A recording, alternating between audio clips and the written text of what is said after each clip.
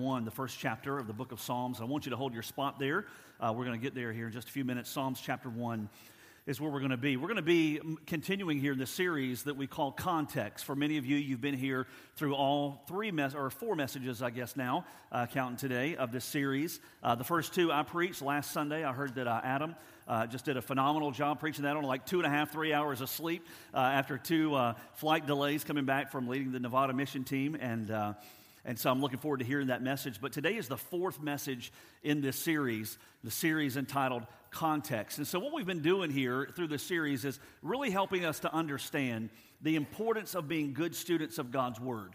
2 Timothy chapter 2, verse 15, you see the verse on the overhead, reminds us of the need to handle God's Word correctly. It says, be diligent to present yourself approved to God as a workman who does not need to be ashamed, accurately handling the word of truth. And that emphasis there is accurately handling God's Word. We want to be good students of God's Word. We want to handle God's Word rightly. And the whole reason that this series is important is because when we do not read God's Word in context, we begin to take things out of context, we misapply them, we misunderstand them, and that gets us into territory that God never intended. His Word, the Bible, this is an invaluable tool for you.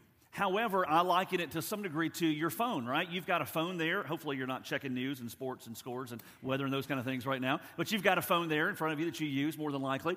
And that phone has a lot of upside to it. It's got a lot of value. That phone can be used for ultimately a lot of good, right? You can take pictures of kids and grandkids and family and friends. You can use that phone to call 911 if there's ever a need, right? There's multiple ways that phone is very good.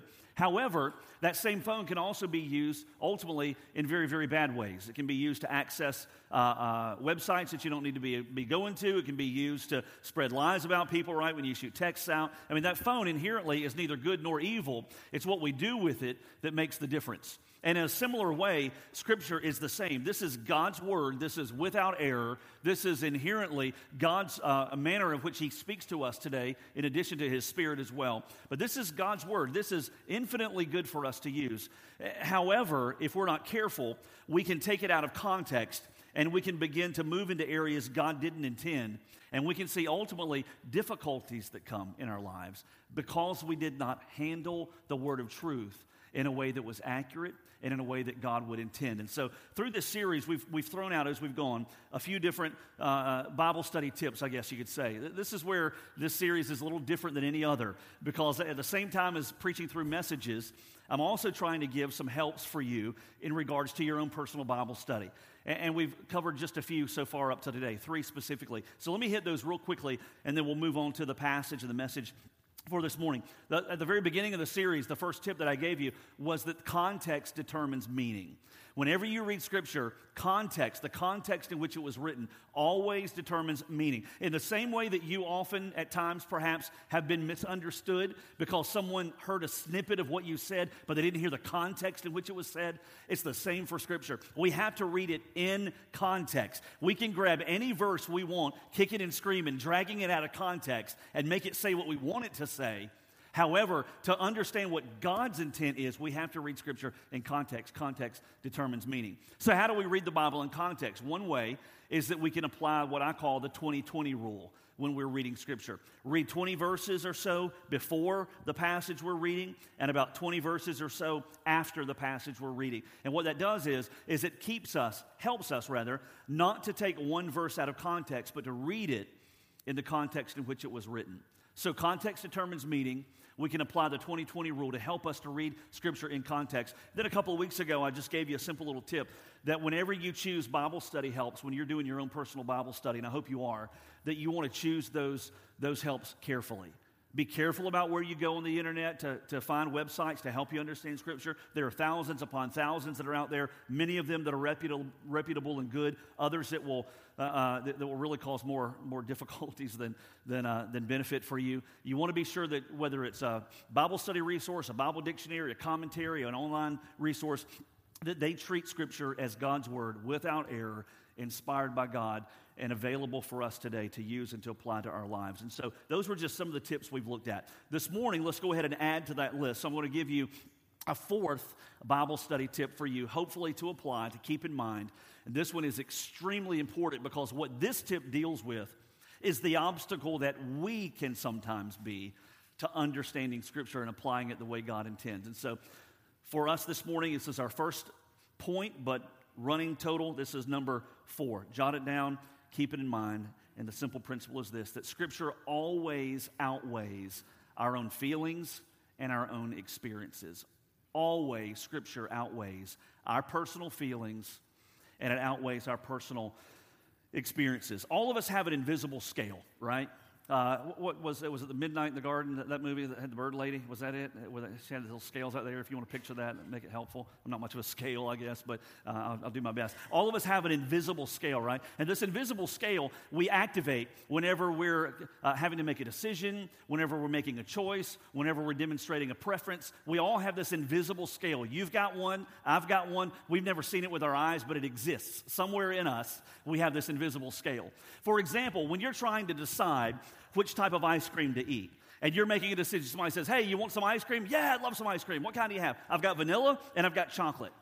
Immediately in your mind, somewhere in there, you pull out that invisible scale and you begin to weigh out vanilla. And then if you're a very, very good person, chocolate always weighs more than vanilla, right? So chocolate weighs more than vanilla for you. And so you say, yeah, just give me a bowl of chocolate. Thank you very much. There's that invisible scale somewhere in there that activates and it weighs out your preference.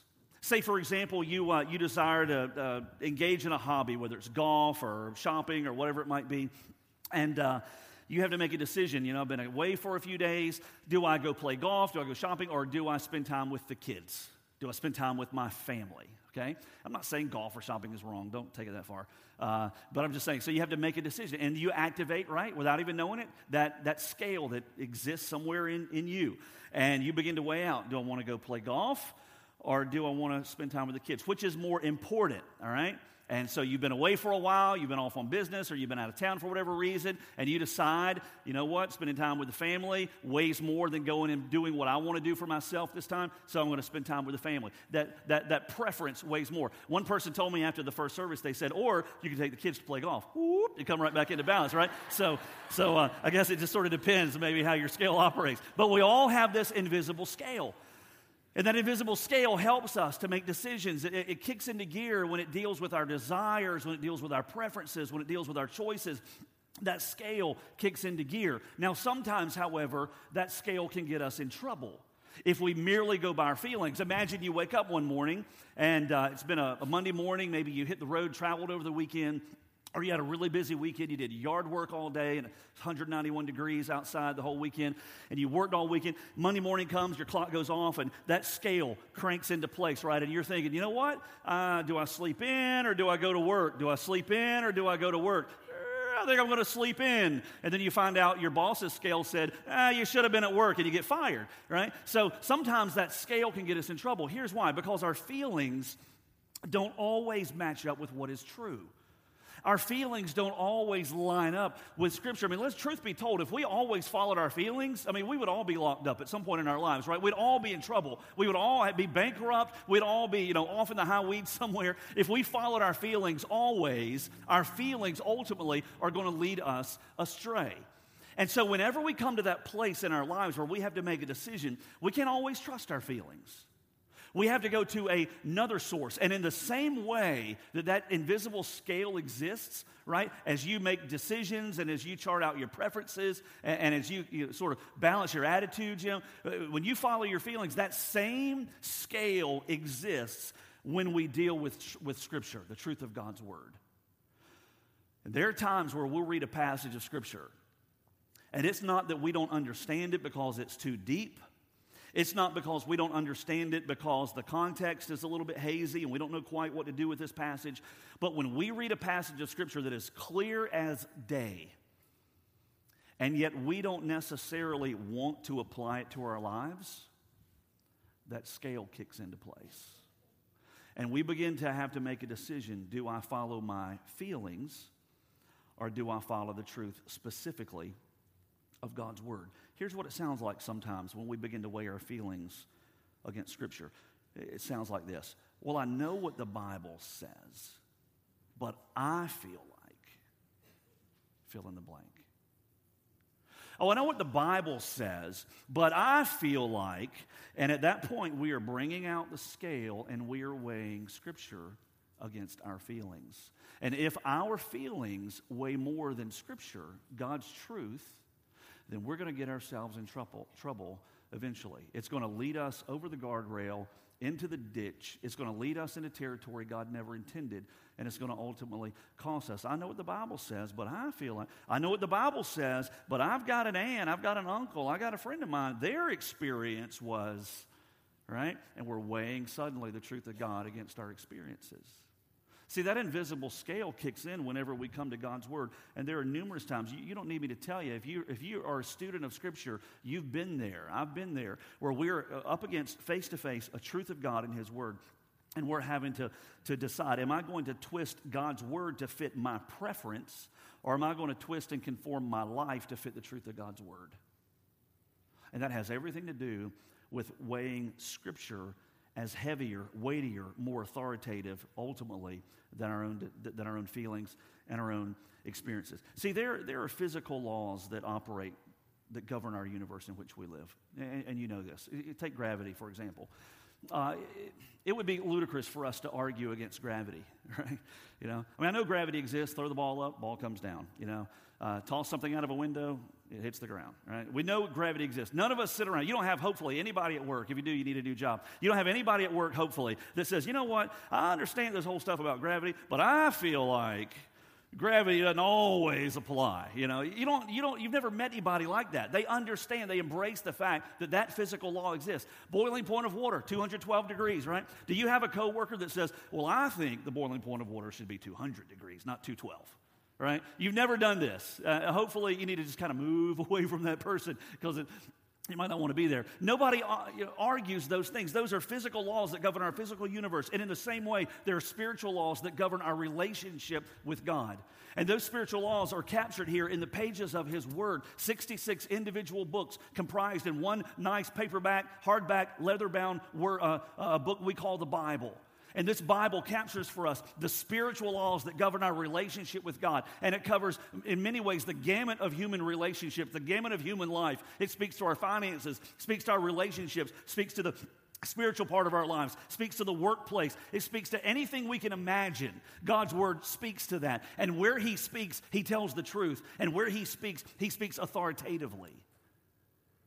And what happens is oftentimes in the lives of believers, of Christians, those who don't have a relationship with God don't care what this book says. It's not even an issue weighing God's truth against their feelings or their experiences. It's in the life of the believer where we get so in trouble because we weigh our feelings as more authoritative than what God's Word says.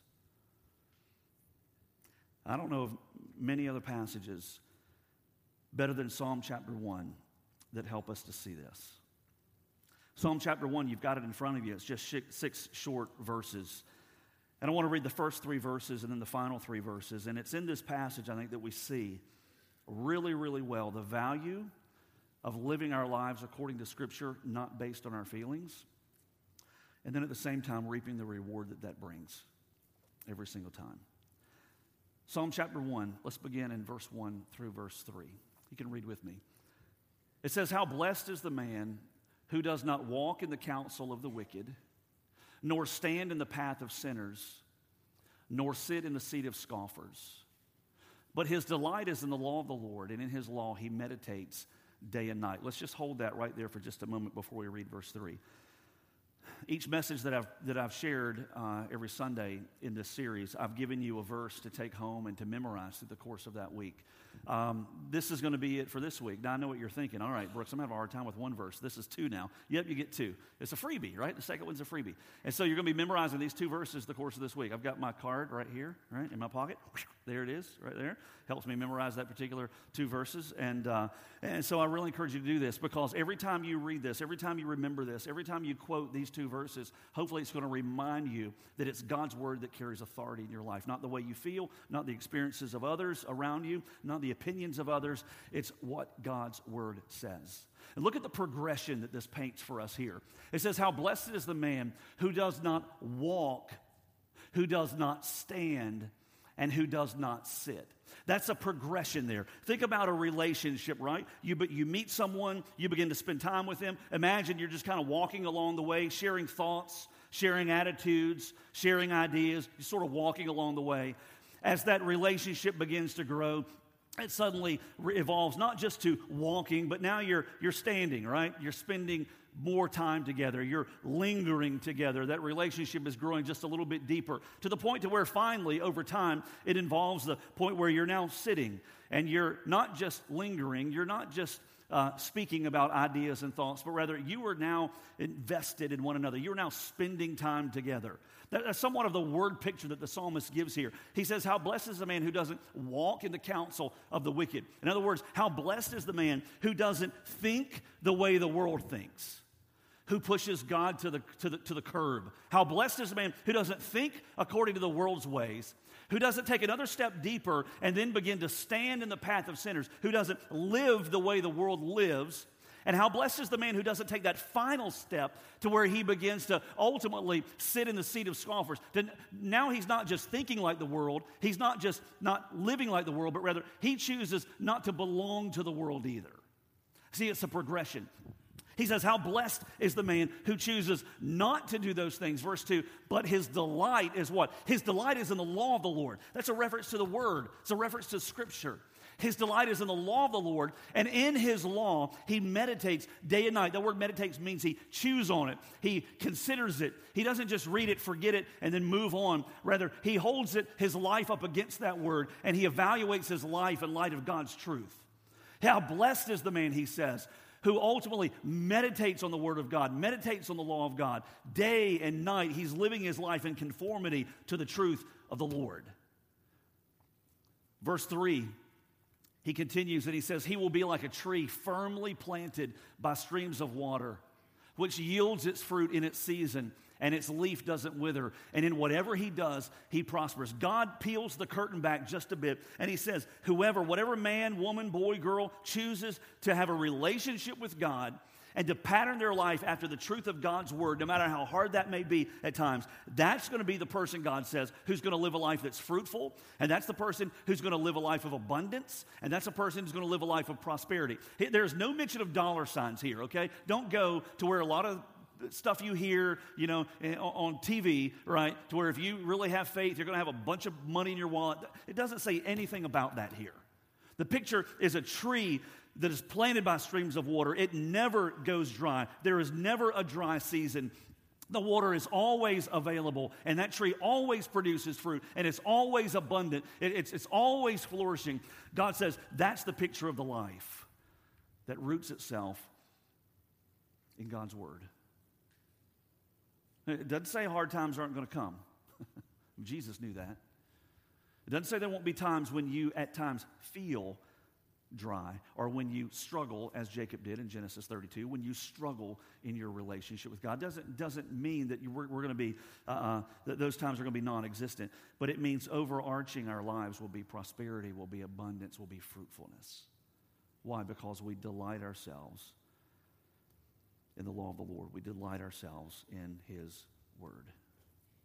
So whenever we face that balance between our feelings, right, and Scripture always must weigh more, because following our feelings will oftentimes lead us further and further from God.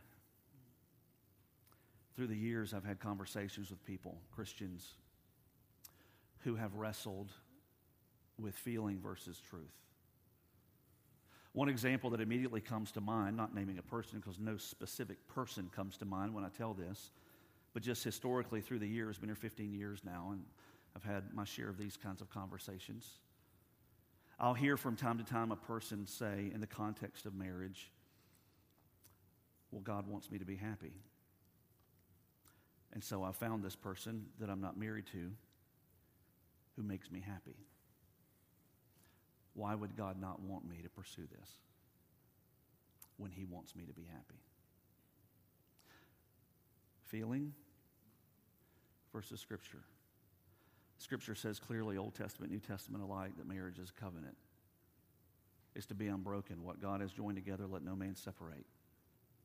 Scripture speaks very clearly that marriage is something to be taken not lightly, but as one of the most important decisions, the most important decision perhaps that we'll ever make outside of who will be our Lord. Scripture says in Ephesians 5, in addition to many other places, that the husband is to love his wife as Christ loved the church, and the wife is to see to it that she respects her husband. Doesn't mean difficult days won't come. Doesn't mean challenges won't be there. Doesn't mean there won't have to be some very, very difficult knee-to-knee, eyeball-to-eyeball conversations to make that marriage work. Doesn't mean that those times won't come, but it means that marriage is a covenant that God takes very seriously. And if we really believe that God is also still in the miracle working business, no matter how difficult a marriage may become, it is never at a place of hopelessness. And so when a person stands in that place to say, you know what, I feel like getting out, I feel like pursuing this other relationship, what often happens is their feeling outweighs Scripture, and it begins a cycle of disobedience that for some they never recover from. The picture in Scripture in Psalm chapter 1 is that God blesses that obedience. He blesses when we live life according to His Word. But cost comes whenever we choose to step away. Maybe for some, the picture is a little bit different. It has nothing to do with marriage. It has everything to do with forgiveness.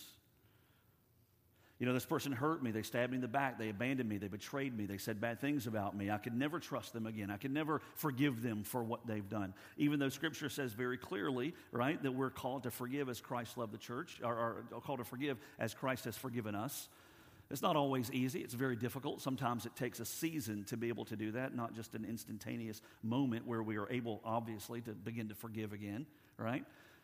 But whenever a person says, you know what, I can never forgive, and I'm not going to forgive, I'm going to carry out vengeance against this person for what they did, or I'm going to always hate them, I'm never going to, love them, I'm always going to be unforgiving towards them, what happens is then their feelings begin to outweigh what Scripture has clearly commanded us. Scripture no longer is authoritative. What happens is that our feelings then become authoritative, and feelings outweigh Scripture, and trouble comes as a result. For others, it's in the area of salvation. You know what? I just feel like, I know what the Bible says, but I feel like good people should go to heaven. I mean, didn't Disney say that about dogs? All good dogs go to heaven, right? So shouldn't all good people go to heaven, right? Disney, man, that's authoritative right there. They make good movies, right? I mean, that's Disney. I mean, if all good dogs go to heaven, shouldn't all good people go to heaven? I know what the Bible says, but I feel like all good people ought to go to heaven. That's not what the Bible teaches. None of us are worthy of salvation. And yet God in His grace and His infinite love chose ultimately to send His Son to die on the cross so that all of us who are bankrupt spiritually can have the opportunity to be forgiven and the slate wiped clean and to be in a relationship with God that He will never, ever abandon from that point forward. But we cannot believe that if we're good enough, I'm going to go to heaven just because I feel like the way it should be. Scripture tells us clearly that no one gets to the Father except through Jesus. Multiple other passages, and yet oftentimes what happens is believer after believer after believer fall into this misunderstanding that, you know what, I think good people probably do go to heaven because that's just the way it ought to be. And their feelings ultimately weigh more than Scripture. Psalm chapter 1 paints such a clear picture. Verse 4 through verse 6, the wicked are not so. The wicked do not delight in the law of the Lord, but they're like chaff which the wind drives away. Therefore the wicked will not stand in the judgment, nor sinners in the assembly of the righteous. For the Lord knows the way of the righteous, but the way of the wicked will perish. When we abandon the truth of God's word, when we abandon His word, we ultimately begin to abandon Him. And when we abandon God and we walk according to our feelings, we walk according to what we think things should be like, there is always a cost that ultimately comes. Always. We have to keep that principle in mind, that Scripture always outweighs our feelings. What about following my heart, all right? Dr. Phil, Oprah, countless, Judge Judy, all the others right on TV probably would be glad to say, follow your heart. You got to follow your heart. You got to follow your heart. Proverbs 28:26, he who trusts in his own heart is a fool. I mean, again, if we followed our heart, we'd all be in trouble at some point here or there. We cannot let Scripture be outweighed by our feelings. I remember when I was in seminary, I had a professor, Jason had him as well. His name's Dr. Reed when we were in seminary. And Dr. Reed he was unlike any other seminary professor. He wasn't boring, he was just energetic, vibrant, and still is. I don't think he's passed away or anything. So he's real vibrant, just energetic, just on fire for the Lord. He's an evangelism professor. But he also did a class on revival and spiritual awakenings. We're praying, some of us around here are praying really for God to bring revival to this church in a way like never before. It starts with the individual, right? And it begins to flow out to every single person. We're praying for God to bring revival, and we're praying for God to bring awakening in this community. There are a lot of lost people in this community that if they died today, they would be totally and completely unprepared to stand before the God who created them. And what we're praying for is that God will bring revival on the inside to our hearts and our walks, while at the same time praying for God to bring an awareness, an awakening, so to speak, in the lives of those that live in this community. Well, in this class that I was in with Dr. Reed in seminary, probably 20 years or so ago almost, I remember he talked about what revival looks like and what revival doesn't look like. And it's interesting because we see some of this even still today. Some of you may be familiar, there are certain movements that have taken place in the last 20 years in our own country, 20, 25 years, where they're mistakenly called revival, but really they're not. Some of these experiences show people, right, in a church setting or an auditorium, there's a preacher they're preaching, and they're like barking like animals, and they call that revival. They call that the movement of the Holy Spirit, or they're laughing hysterically and uncontrollably, or totally lose control. And yet they say this is what revival looks like. Listen, that is so much based on feeling and experience, and so not based on Scripture. And here's one of the reasons. Because one of the very fruits of the Holy Spirit himself is what? Love, joy, peace, patience, kindness, goodness, gentleness, self-control, right? There is no place in Scripture do we ever see that Jesus ascended the Mount of Olives, he knelt down and prayed to the Father, and then got up running around the Mount of Olives like a crazy man, right? Barking like a dog and laughing hysterically. There's nowhere in Scripture do we see that. Nowhere. And we have to be careful, because even in a spiritual context, if we are not mindful, we will in a spiritual way gravitate from the truth of God's Word. Revival looks like this, according to Scripture. It looks a lot like Nehemiah 8 and Nehemiah 9, when people, after being exposed to God's Word, their hearts are broken over their own sin, and they cry out to God in repentance, and they covenant with God to walk in obedience like they had not walked in a long, long time. That's what revival looks like. It's when God's people come to God in humility and in awe and in reverence. And in self-control, they are surrendering themselves to God like they haven't in a long time. That's the biblical picture of revival. And there are many instances in our lives, for all of us, I'm telling you, where we come face to face with a passage of Scripture, and it is a hard passage of Scripture to apply, because it's going to involve a lot of heavy adjustment. There are times that I read Scripture, and it's like, man, oh man, I wish I did not just read that there, because now I have to do business with this particular passage. Either I have to choose to align my life with it and make some significant adjustments, or I have to trust in my own feelings and just choose to believe that, well, maybe God has a separate path that doesn't include this particular verse.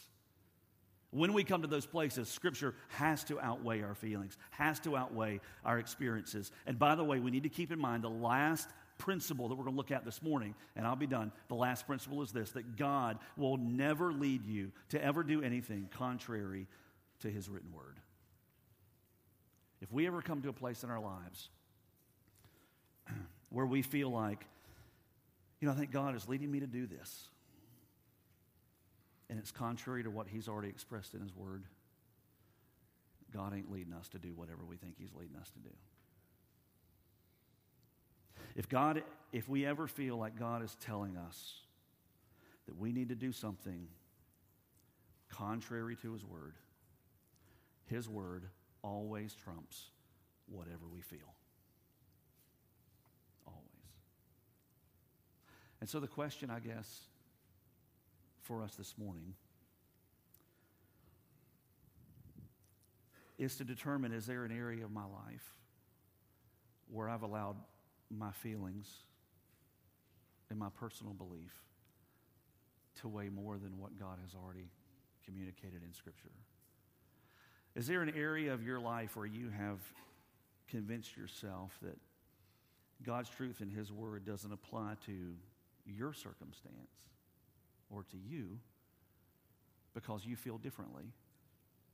And to where, as a result of that, you have stiff-armed His truth completely to the curb in your life. Is there an area of your life where feeling or experience weighs heavier than God's truth? And then the second question, what is it that keeps you perhaps from making the adjustment that's needed to move away from your feeling to the solid ground of living according to the truth of God's Word? When we live according to His Word, it's not always easy. Pastors have been fired because of it. Martyrs have been martyred because of it. I'm not saying that it is a smooth road when you live according to Scripture, but I am saying with all my heart, Psalm 1 still applies, that it is the ultimate fruitful, abundant, prosperous life, is living in delight for the law of the Lord. Anything less, following our heart, basing our lives on our feelings, will only lead us into trouble. How much of a delight do you have for God's Word? If that delight has waned, are you willing to pray today, God, would you reignite in me, or ignite for the first time, a hunger and a passion for your Word, where I can say, as with the psalmist, that I have a delight for the truth of God. If you've never given your heart to Christ today, if you don't have a relationship with God to start with, hey, listen, the God who made you is the God who wants to save you. It's His desire. It's why He has held back for so long of even returning in the first place, is that He's not willing for any to perish, but for all to come to repentance. And that includes any here today who've never given your lives to Christ. He wants a relationship with you. You need a relationship with Him. And today, right where you sit, without having to jump through a bunch of hoops or get better or clean up some area of your life, God says, if you'll just turn from your sin, place your faith in the person of Jesus, that I will hear your prayer, I will take over your life, I will forgive your sin, I'll wipe the slate clean, and I'll be your God from this day forward. And the only thing waiting is your invitation for Jesus to forgive you and to be your Savior. So what decision stands before you today? Where is it that God may be leading, and how willing are you to follow? Let's pray. God, we thank you this morning for the truth of your word. It's our guardrail. Lord, it keeps us on the path that you'd have us to be. Numerous times in our lives, it's been a corrective measure that you've used to help draw us back to where we need to be when we've wandered. Lord, your word is a light to our path, a lamp to our feet. Lord, your word is a comfort. Your word gives us the knowledge we need about who you are. And your word helps us to understand better who we are and how desperately we need you. God, I pray today, Lord, that as you stir and as you move in our lives, that we'll be quick to follow. And Lord, that you'd help us to remember the simple principle that when we come face to face with the truth of your word, that when our feelings begin to sprout up, and whenever we have a tendency to weigh the scales more towards how we feel, may we always check ourselves, and may we always follow the lead that you've set out clearly in your word, allowing Scripture to weigh more than even our own feelings. Lord, I pray that over the course of time, that as our lives bear the witness of maturity and of blessing, God, because we're people of your word, Lord, we pray that we'll be very quick to give you all the credit and all the glory.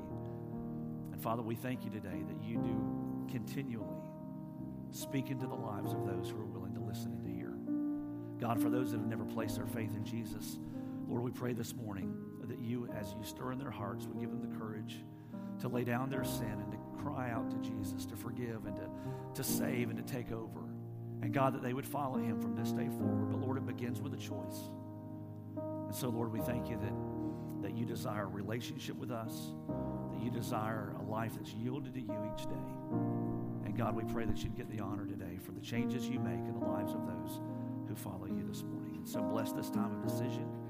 We thank you for what you'll do. And it's in Jesus' name we pray. Amen. Let's stand together.